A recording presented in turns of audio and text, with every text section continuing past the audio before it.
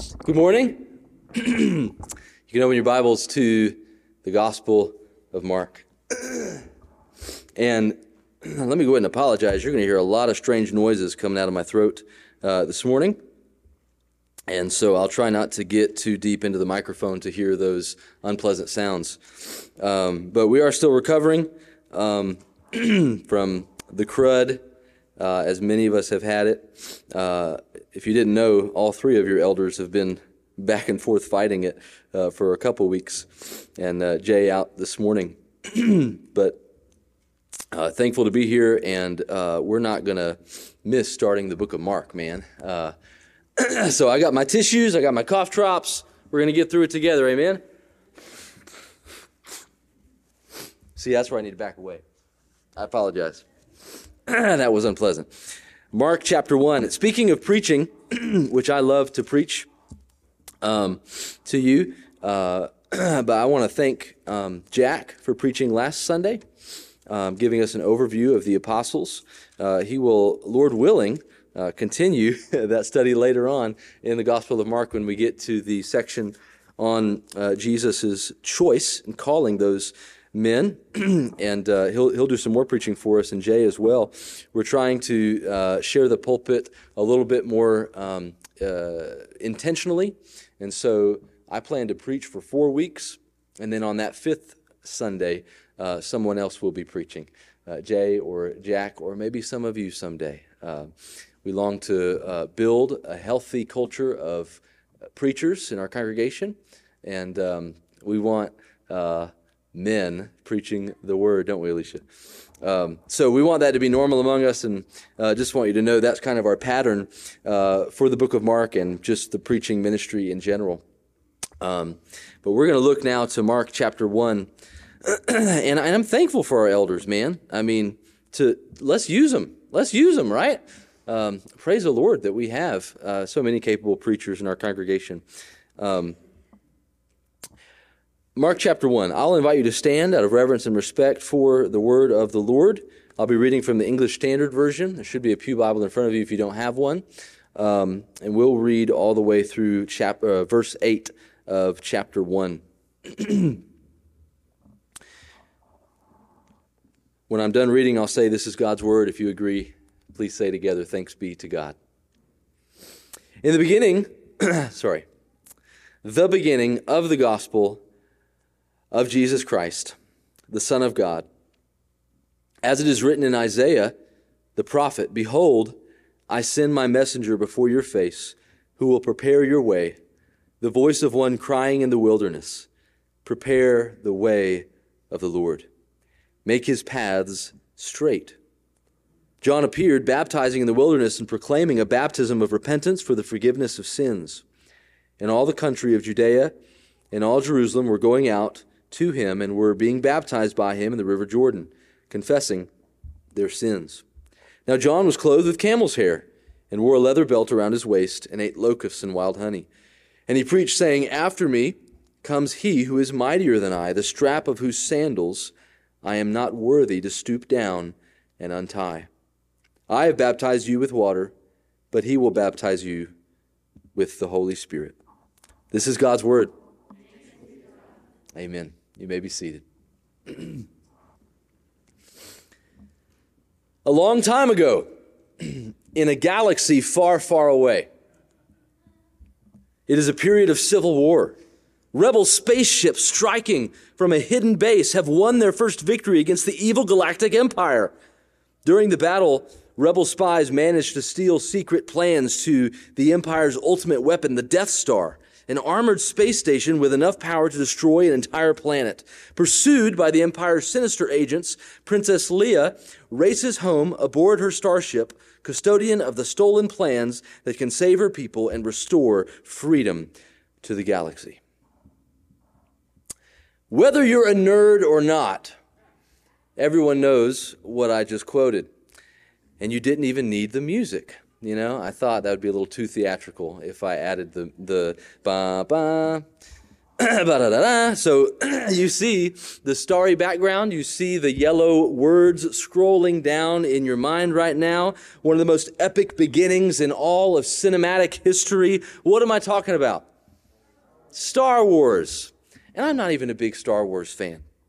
I didn't watch any of the movies until college. And to be honest, I don't think I've watched any of the movies since college. But whether you like them or not, the people have spoken and they say that Star Wars is awesome. There are a total of 11 live-action Star Wars movies, adding up to a whopping 25 hours and 7 minutes of screen time. How can you have that many sequels and still be successful? Someone has attempted to watch them all back to back, I'm sure. It is a story of intergalactic warfare, humans, aliens, and robots traveling from planet to planet in various kinds of spacecrafts, trying to protect the motherland from enemy forces. And the most powerful in these galaxies are those who have learned the secret ways of the Force, which is an energy field created by all living life that binds the galaxy together. The Force is strong with this one, they say. It's a story of tragedy, love, action, redemption, comedy, and heroism. It's one that everybody is familiar with. Of course, there's another story that took place a long time ago, in a galaxy not so far away. We turn to the Gospel of Mark to read the beginning of this epic unfolding that all history and mankind knows about and refers to as the gospel. The gospel. And unlike the Star Wars series, this story is absolutely true. And there's no greater story than this story. Mankind is still marveling over the main character and his heroism to this day. Behold the Lamb of God who takes away the sins of the world. While the storyline of the gospel is nothing like Star Wars, don't be worried. I'm not going to try to compare the gospel to Star Wars to the whole rest of my sermon. But they do share similar beginnings. They skip the introductions, or at least Mark does, right? There's no, hey, my name's Mark, and this is why I'm writing to you. There's no explanation. The credits just start rolling. You're in it, and you're immediately hooked. Where is this going? What's happening? Where am I? There's no purpose statement, no explanation. Ready or not, here we come. And we're hooked. I think it would be fun if we read verse 1 together out loud. Can we do that? Verse 1. The beginning of the gospel of Jesus Christ, the Son of God. This is the beginning of the gospel of Jesus Christ, the Son of God, as told by someone named Mark. This is one of 4 books in the New Testament we refer to as the Gospels: Matthew, Mark, Luke, and John. The first 3 are often called synoptic gospels, which means same or similar. John, the 4th gospel, of course, is a little different, putting emphasis on some different things. But all 4 of them have the same job and the same purpose. They are written to be like a newspaper. They're just telling us what happened, right? This is what took place. They are reporters. They are telling the true and historical events that took place when Jesus walked the earth, leading up to his death and resurrection. This is not their interpretation of those events or an elaborate storytelling of how it took place. This is just what happened. No embellishment, no stretching of the truth, just the gospel. And these events are undebated by any external writings from their own time period. In other words, we have no external sources saying, nope, didn't happen. We have plenty of those today, don't we? But from their time period, we have not a single source that says, that ain't how it happened. That ain't how it went down. There were no objections to these 4 gospel records. All of them were written within about 30-year time period, which means that there were still living eyewitnesses to Jesus' ministry that would have read these accounts. And those eyewitnesses never said, I got to get out my pen and write an anti-mark, because that ain't how it happened. We don't have an anti-mark. Because nobody said, that ain't it. These are true words. These are true accounts. The Gospel of Mark, like all books of the Bible, is rooted in historical manuscripts that were breathed out by God through the author's pen, of which we have thousands and thousands of copies, and these texts portray accurate and reliable truths about the Messiah. I am not a textual critic or a scholar of manuscripts, But I can tell you 2,000 years later, the work has been done and the deal is sealed. It's true. It's real. The case is closed. This is history. And what's unique about this gospel is that it's written by Mark, who was not an apostle. So we ask the question, how did Mark know all this stuff? If he wasn't there in all those private conversations between Jesus and his disciples. The earliest church leaders from the 1st and 2nd century have affirmed that Mark had some help. So church history would affirm that there was another guy named Peter who was an apostle. You all know Peter very well, right? Quite outspoken character of the apostles, who assisted Mark in writing this gospel. Mark has had his name appended to the book for all these years and centuries, but he got his information from Peter. We can read this gospel almost like it's Peter's gospel. We might ask, though, why didn't Peter just write it himself? I'll let you ask Peter when we get to glory that question. Or better yet, you can ask the Lord why he inspired these words through Mark and not Peter. It was the Lord's decision to do it this way, and we praise the Lord for the 16 chapters that we hold in our hands, as epic as they are. It's interesting to note, too, Peter is the source, because it seems to come out in the book, if you're looking for it. There is a great focus in Mark on the last few days of Jesus' life before the cross, his trial and resurrection. Almost a third of the book is devoted to the final days of Jesus' life. And we know in those days, Peter is particularly vocal and present in some of the stories that we know well in those days. Also, if you go to Acts chapter 10, we were there like a year ago, right? And you read Peter's sermon in Caesarea, Peter preaches to these folks in an interesting way. He's going to share the gospel with them. Where would you start if you're going to share the gospel with someone? Well, here's where Peter starts in Acts 10, verse 37. You yourselves know what happened throughout all Judea, beginning from Galilee after the baptism that John proclaimed, how God anointed Jesus of Nazareth with the Holy Spirit and with power. Where does Peter begin with the gospel? John the Baptist. Where does Mark begin with the gospel? John the Baptist, right? So I think that is telling.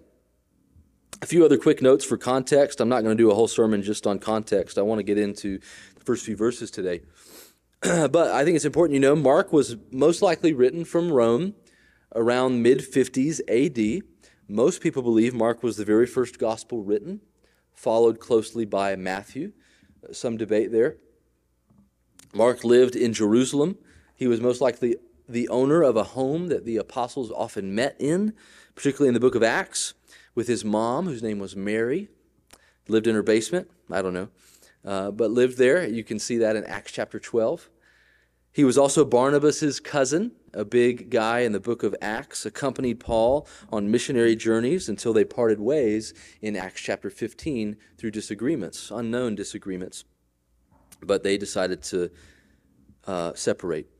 Paul did not give up on Mark, though, and in 2 Timothy, toward the end of that letter, he tells us that he considers Mark very useful for ministry. While the purpose of Mark's gospel really is the same as all the other gospels, there is a unique invitation here to the reader to follow Jesus as Lord, as the one true Son of God. We see the cost of discipleship in this book. There are those who follow Jesus and those who reject Jesus. There's no in-between. Mark also shows us that Jesus is not just looking for people to follow his rules, but for people to love him, for people to have a relationship with him, for people to take up their cross and become one with him. We will fail the Lord, but in this unique relationship with Christ, he will never fail us. The Lord never failed Peter after denying him 3 times. The Lord never failed Mark after separating from the missionary journeys. We must follow the Lord, but even more so, he calls us to love him. And lastly, I'll say that Mark is just not as widely preached as the other Gospels are. I'm guilty. Second book I ever preached at Main Street was the Gospel of John, right? Because it's the coolest one, obviously. But I heard an interview recently with Bart Barber, who's currently the Southern Baptist Convention president. He's preached through almost every single book of the Bible in his church. 24 years, of course, Wednesday nights and Sunday nights. You can go and see all those recordings. He just finished Leviticus. You know what book he hasn't preached through all the way? The Gospel of Mark. It is just that shorter gospel that seems to be on everybody's back burner. Not as detailed, it gets left behind. We don't need to be sleeping on Mark, though. In 2019, just to give you a story of testimony, I met this scrawny dude from Asheville who just moved down here with his wife. He wasn't too sure about Christianity. He wanted to believe Jesus was really the Son of God, but he didn't want to be deceived. He felt like somebody was lying to him. So I said, why don't we just sit down about once a week and let's just read Mark together. Over time, the message of Mark compelled him of Jesus' worthiness to be followed, and not only to be followed, but to be loved. And Aaron Hayes was baptized in October 2020. He and his wife read Scripture for us this morning. He'll probably be preaching next year. I'm just kidding. But praise the Lord. We don't need to be sitting on the Gospel of Mark, right? And isn't it amazing to think that if this was the first gospel written, that these were the very first words that were pushed out to hundreds of believers to hear the story of Jesus' life and ministry, his death and resurrection. They would have read these things for the first time and were won over to the truth of Jesus Christ as the Son of God. Regardless whether you think it's first or not, these words, like all the rest of Scripture, have been converting people to new life and washing sinners with the Holy Spirit since the day they were written, which is the Lord's intention in giving us his word to change us, to transform us. And his word is still working to transform hearts here in Spindale, North Carolina. Who knows what the Lord may do as we hear from this book over the next several weeks and months. I pray that we look to them optimistically, with joy and with prayer. My hope for us is that we would be compelled to follow Jesus. And not just to follow Jesus, but to love him. So where does the gospel begin? Mark says it begins with a prophet. Verse 2, as it is written in Isaiah the prophet, behold, I send my messenger before your face, who will prepare your way, the voice of one crying in the wilderness, prepare the way of the Lord, make straight his paths. Mark says the beginning of the gospel was a long time ago in a galaxy far, far away.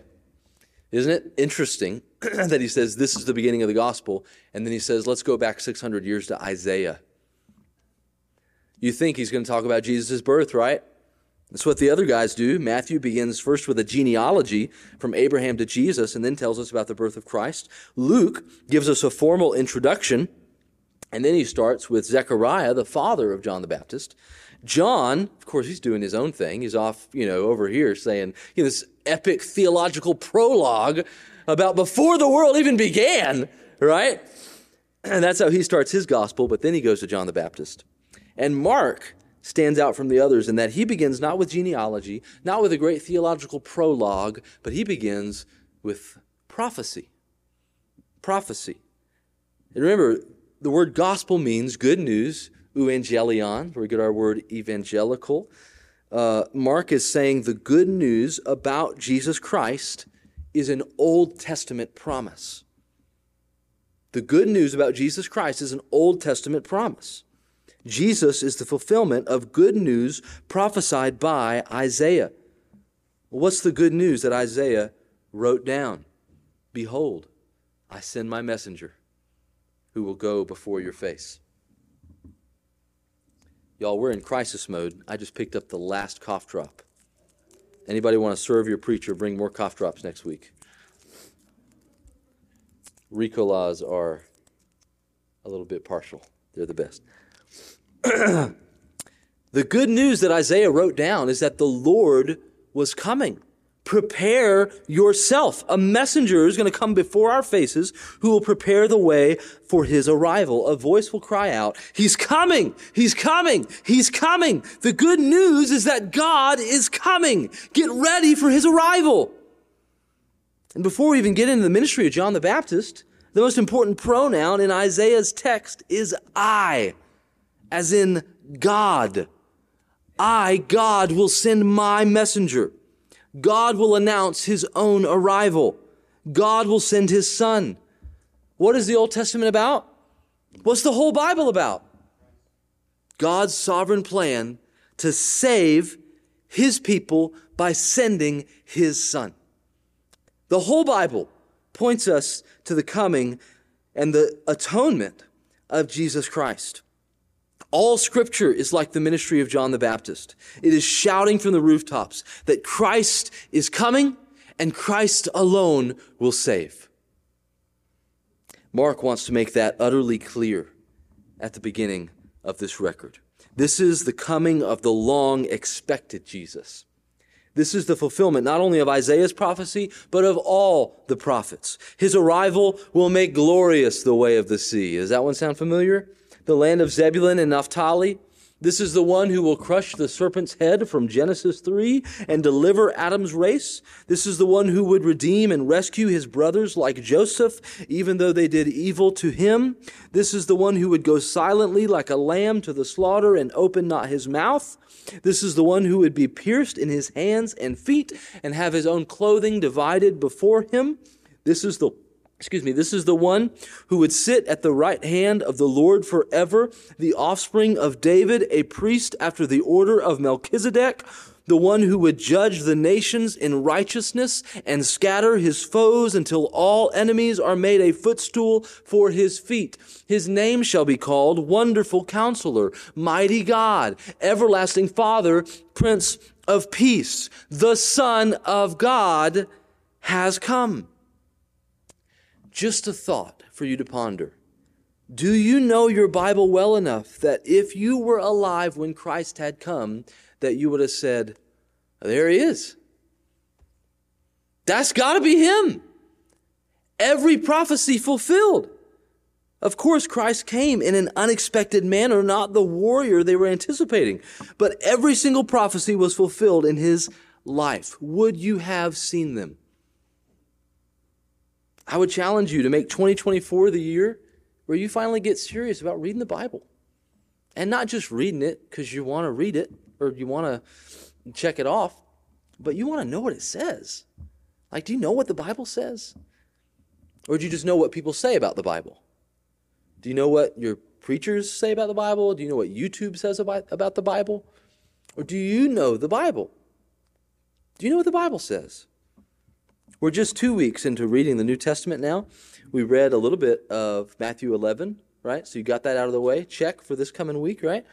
We're just 2 weeks in, 5 chapters a week. One idea I would give to you, buy a fresh new Bible, right? Hot off the press, sticky pages, and go through the New Testament this year. And anytime you see a reference to the Old Testament, highlight it, or write it down, or go back and read that in Old Testament context and study it. And then you'll have a Bible that has highlighted all of the Old Testament references in the New Testament. And you'll use the New Testament to actually understand the Old Testament better this year. Just an idea. We want to see Christ throughout all the pages of Scripture. Dr. Gentry, the director of the association who just retired, one thing he would often say that it was his goal for the Scriptures to be like background noise in his head, just sort of always playing, always pondering, always thinking, always before his mind. Make it your goal to know the Scriptures for yourself. Well, what is Isaiah prophesying? There's this messenger who would come before Christ comes, before Jesus. There's a few surprising pieces to this prophecy. First, this messenger is going to cry out in the wilderness. It's a strange place to start a new ministry. We're pretty rural here, but there's more rural places than... We got people here, right? Where are the people at in the wilderness? Not a lot of pastors around here saying, you know what? I'm going to plant a brand new church in Golden Valley. I'm going to plant a church in Kaiser. I'm going to plant a church in Caroline, right? Because it doesn't seem profitable. Who's going to come hear me preach? Who's out there in the desert? Why didn't John the Baptist march into Jerusalem with a megaphone, at the abortion clinic and say, repent, right? He's out there in the wilderness letting people come to him. It's interesting, isn't it? The fact that all these people from Jerusalem and Judea willingly go to the middle of nowhere to be baptized is further validation of this promise. This is the prophecy that this would take place in the wilderness. This is not the next big thing in downtown. This is what God ordained, and there's further evidence of that. And what's the messenger saying? He's saying, prepare the way of the Lord, make straight his paths. In other words, let every heart prepare him room. All who are crooked need to get straight before he comes. Straighten up. The Lord is coming to town. And we'll see in a minute that many indeed will come confessing their sins and publicly repenting in the Jordan River. We say, why is this warning here? Why didn't Jesus just sort of come, like ready or not, right? No warm up, no messenger, no flag waving, just come. Well, it seems that self-reflection is a necessary precursor to embracing the gospel. Self-reflection is a necessary precursor to embracing the gospel. The Lord wants you and me to examine our hearts before we can ever be grateful for this good news. We have to see bad news inwardly before we can see good news outwardly. The promise, of course, of Elijah's return, which is what we see being fulfilled here, was one not just of like happy singing dancing time. It was fire and brimstone. Who can stand it? We just read in Malachi, right? I mean, who told you to come down here, you brood of vipers, to flee from the wrath to come? That was his message, right? Particularly to the religious leaders. John came to preach repentance. How can we repent if we see no sin to repent of? How can we confess if we feel no guilt that needs to be confessed? It's not that we are called to fix ourselves before we come to Jesus. John came so that we could see we need to be fixed. And that's what Jesus does. How many people have you heard say, like, I'm going to get right with God, right, after I stop doing all these things, right? Give me some time. I'm gonna quit drinking. I'm gonna quit messing around with women, or I'm gonna, lay off the drugs, and then I'll go to church, and then I'll, start off right. It doesn't work that way. It just doesn't work that way, right? It'll never happen because Jesus does the fixing. Why are people trying to take Jesus' work away from him? Jesus does it. Come to Christ, but see your need of him. See your need of Christ. Only Jesus can make straight what we have made crooked, and we need to examine ourselves truly in order to embrace the free gift of grace and the good news of Jesus Christ, which is why we take time to examine our hearts every Sunday, don't we?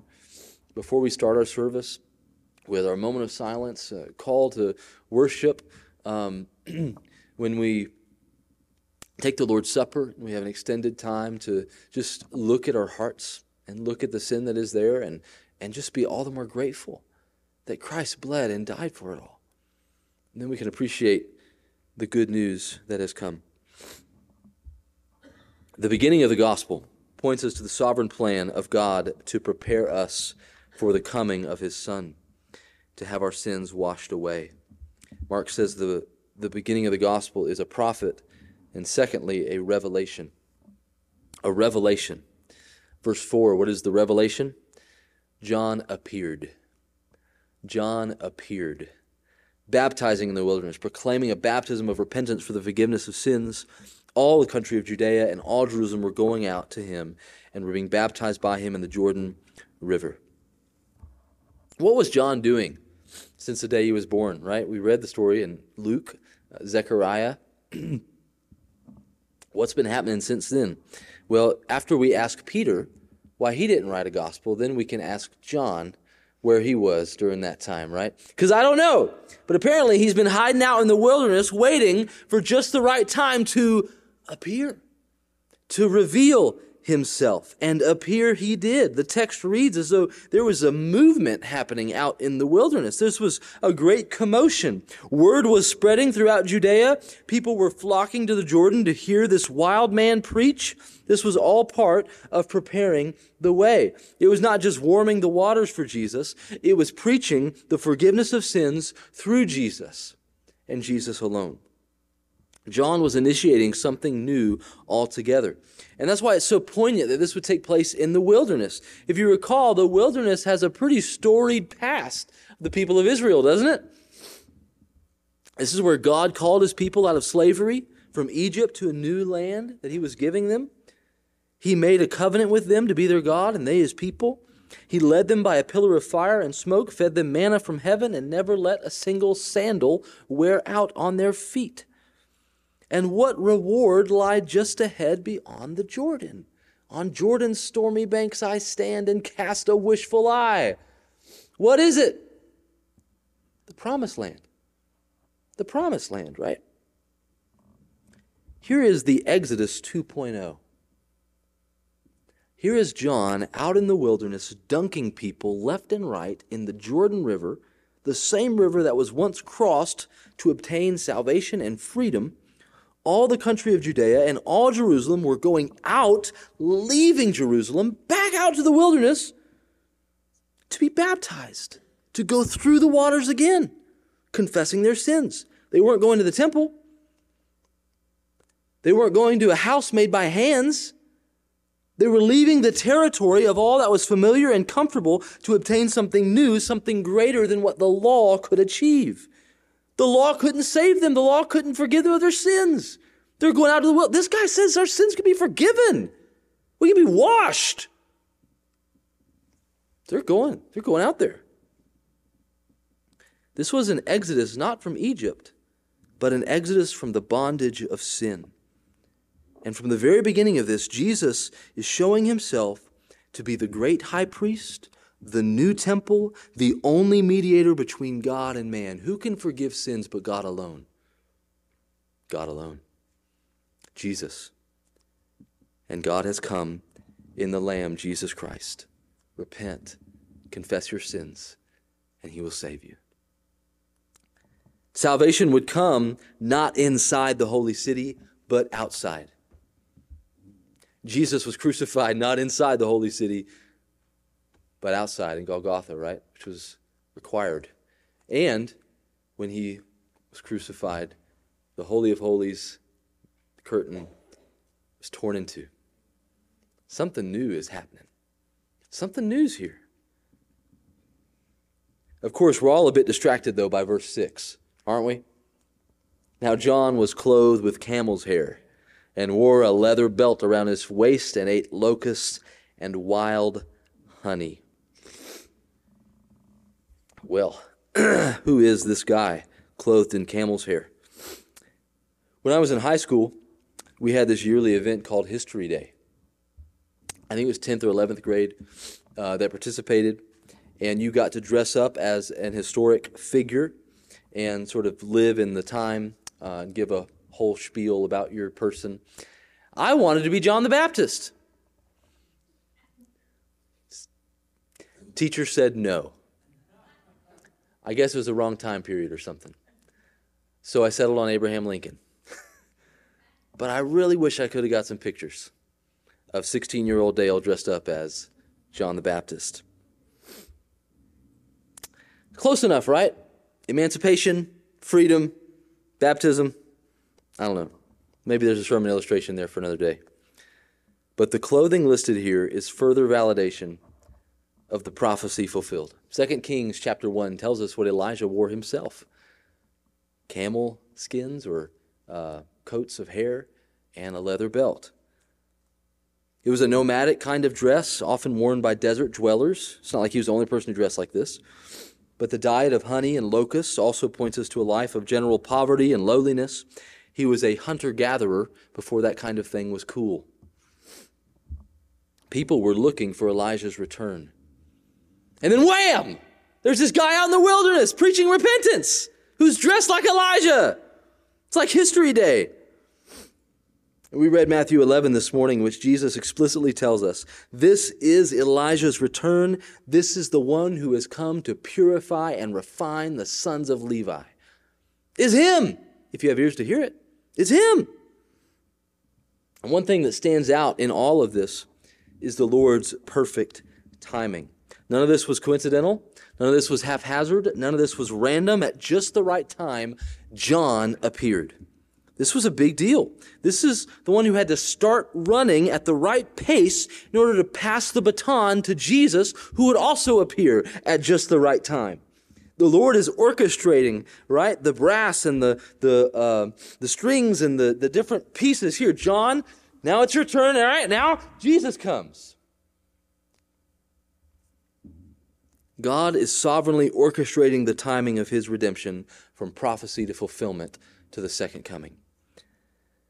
All of history belongs to him. And how ironic is it that so many of us are worried about tomorrow? Right? The Lord holds every day of 2024 in his hands. There's not a single day that he won't know about or be prepared for. There's not one event that will take place this year that will catch the Lord by surprise. He will make no mistakes this year. He will have no accidents this year. He has no resolutions because he's unchanging. All that the Lord wills to be will be. But we ask, when will my loved one repent? When will I get a different job? When will I find a better place to live? When will I meet someone? When will I have to say goodbye to my parents, my grandparents for the last time? We have a life full of wins, don't we? W-H-E-N. And young people, your life is really full of wins. And there's a lot of things that you could choose to worry about tomorrow or 10 years from now or 20 years from now. I would exhort you to not be ruled by those things. Instead, to pray about those things and to find peace in the sovereign plan of the Lord. At just the right time, he makes all things come to fruition for his glory and for your good. Kind of like the question I asked earlier about if you were there, right? Another question. Let's say you were there when John the Baptist was preaching. Would you have left Jerusalem? Would you have left all that was familiar and comfortable and well-known to go out to this wild man in the desert who says that the Messiah is here and he's going to take away sins? I'm not just saying that it's outrageous. I'm saying that it's costly. It would have been a costly thing to do, to renounce all that was familiar in Judaism here and to say that this is real, this is here, something new has come. That's going to be a major theme in Mark's gospel. We're invited to follow and love Jesus with all that we have, but it will cost us everything.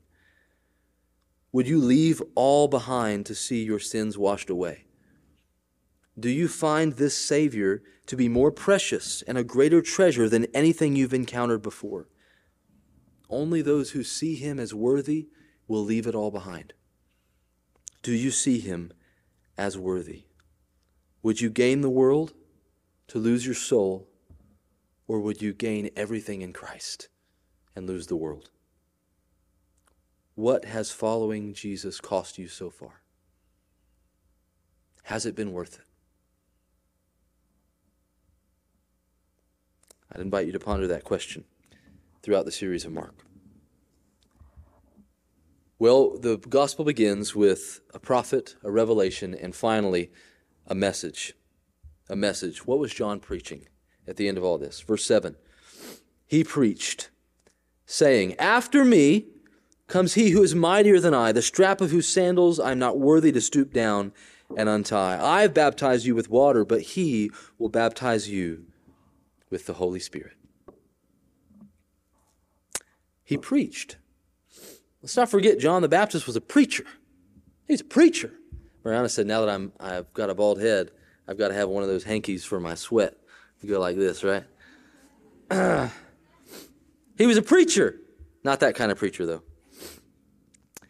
Let's not forget, though, that preaching is a method chosen by God to deliver infallible words through fallen men. And when those infallible words are declared to other fallen men, with a call to respond to this revelation from God, God saves those fallen men and reconciles them to their Maker.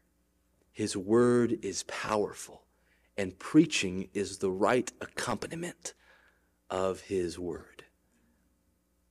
The focal point of John's preaching was not just get right with God, but he who is coming is way bigger than me, way mightier, way stronger than I am. John's ministry existed to put all eyes on Jesus. John was not a look at me preacher. John was a nobody. He was a voice, literally, like no face, no, right? Just a voice crying out in the wilderness. He's nothing.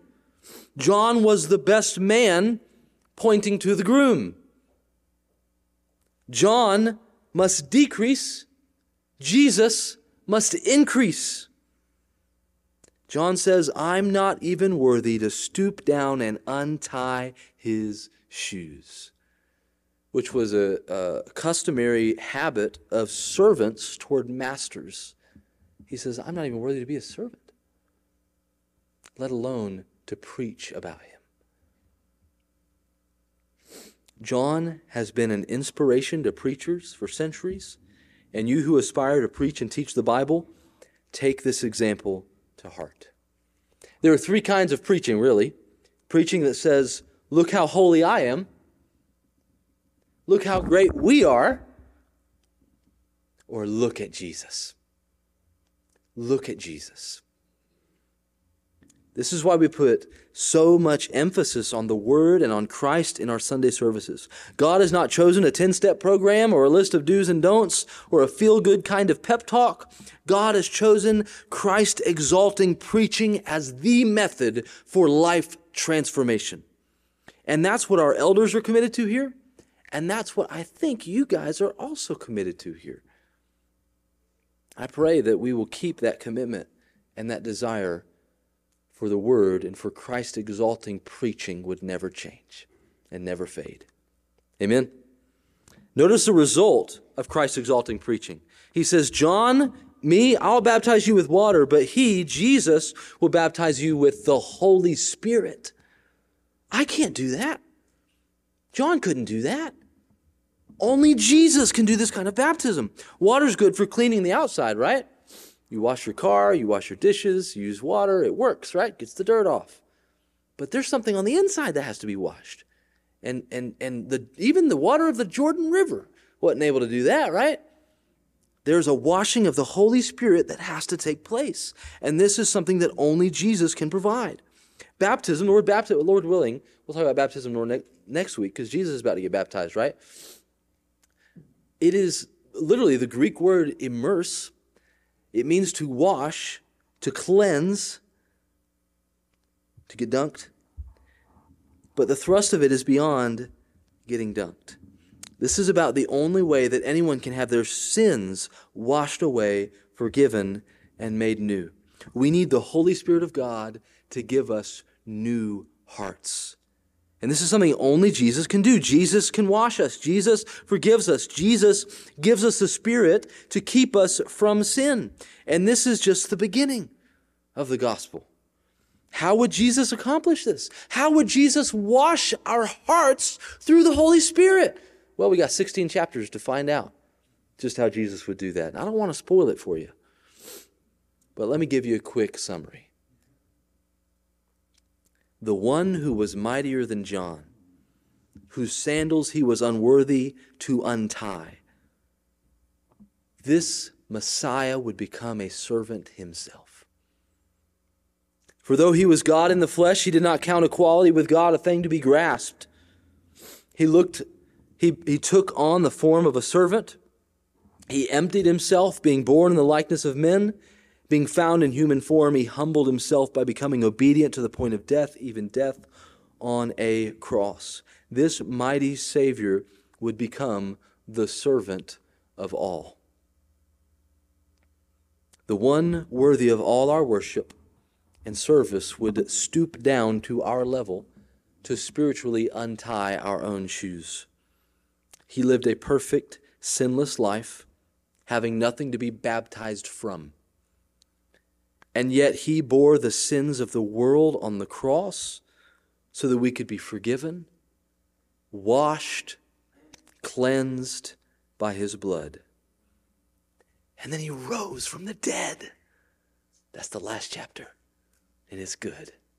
He rose from the dead in victory over sin and death and hell and the grave. We sang about it mightily just this morning. We sing about it every week. It's so significant that Jesus rose from the dead because all who call upon him as the living God, Lord, Master, King, will have their sins washed away. That's the message that we will get to cherish together throughout the Gospel of Mark. It's the message of the entire Bible. And the good news is that you don't have to wait until the end of this book to follow Jesus and to love Jesus. Sin will never satisfy. Hear the words of John the Baptist. Prepare the way of the Lord. Confess your sins. Look to Christ for salvation. Resign all the follies of sin. Receive the gift of the Holy Spirit and love the Lord Jesus with all your heart, with all your mind, with all your soul, with all your strength. Let's pray together. Father, thank you for this news that is indeed very good. Thank you for washing our sins whiter than snow. Oh Lord Jesus, if our lips would say that we love you, it's only because you loved us first and purchased our pardon on Calvary's tree. Oh, I pray that you would bless the preaching of your word over the next several weeks and months, and that lives would be changed by these precious words. Have your way and your will. Let your word do the work here. In Jesus' name, amen.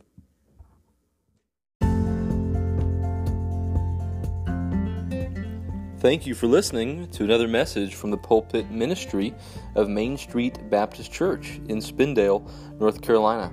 I hope that your soul has been edified as a result of hearing the Word of God preached, and that God will continue to be glorified in your life as you worship Jesus. If you have any questions about the message you heard today, feel free to check us out online and send an email. You can find us at www.mainstreetspindale.com, or you can call us directly at 828-286-2291. Hope you have a wonderful day. God bless.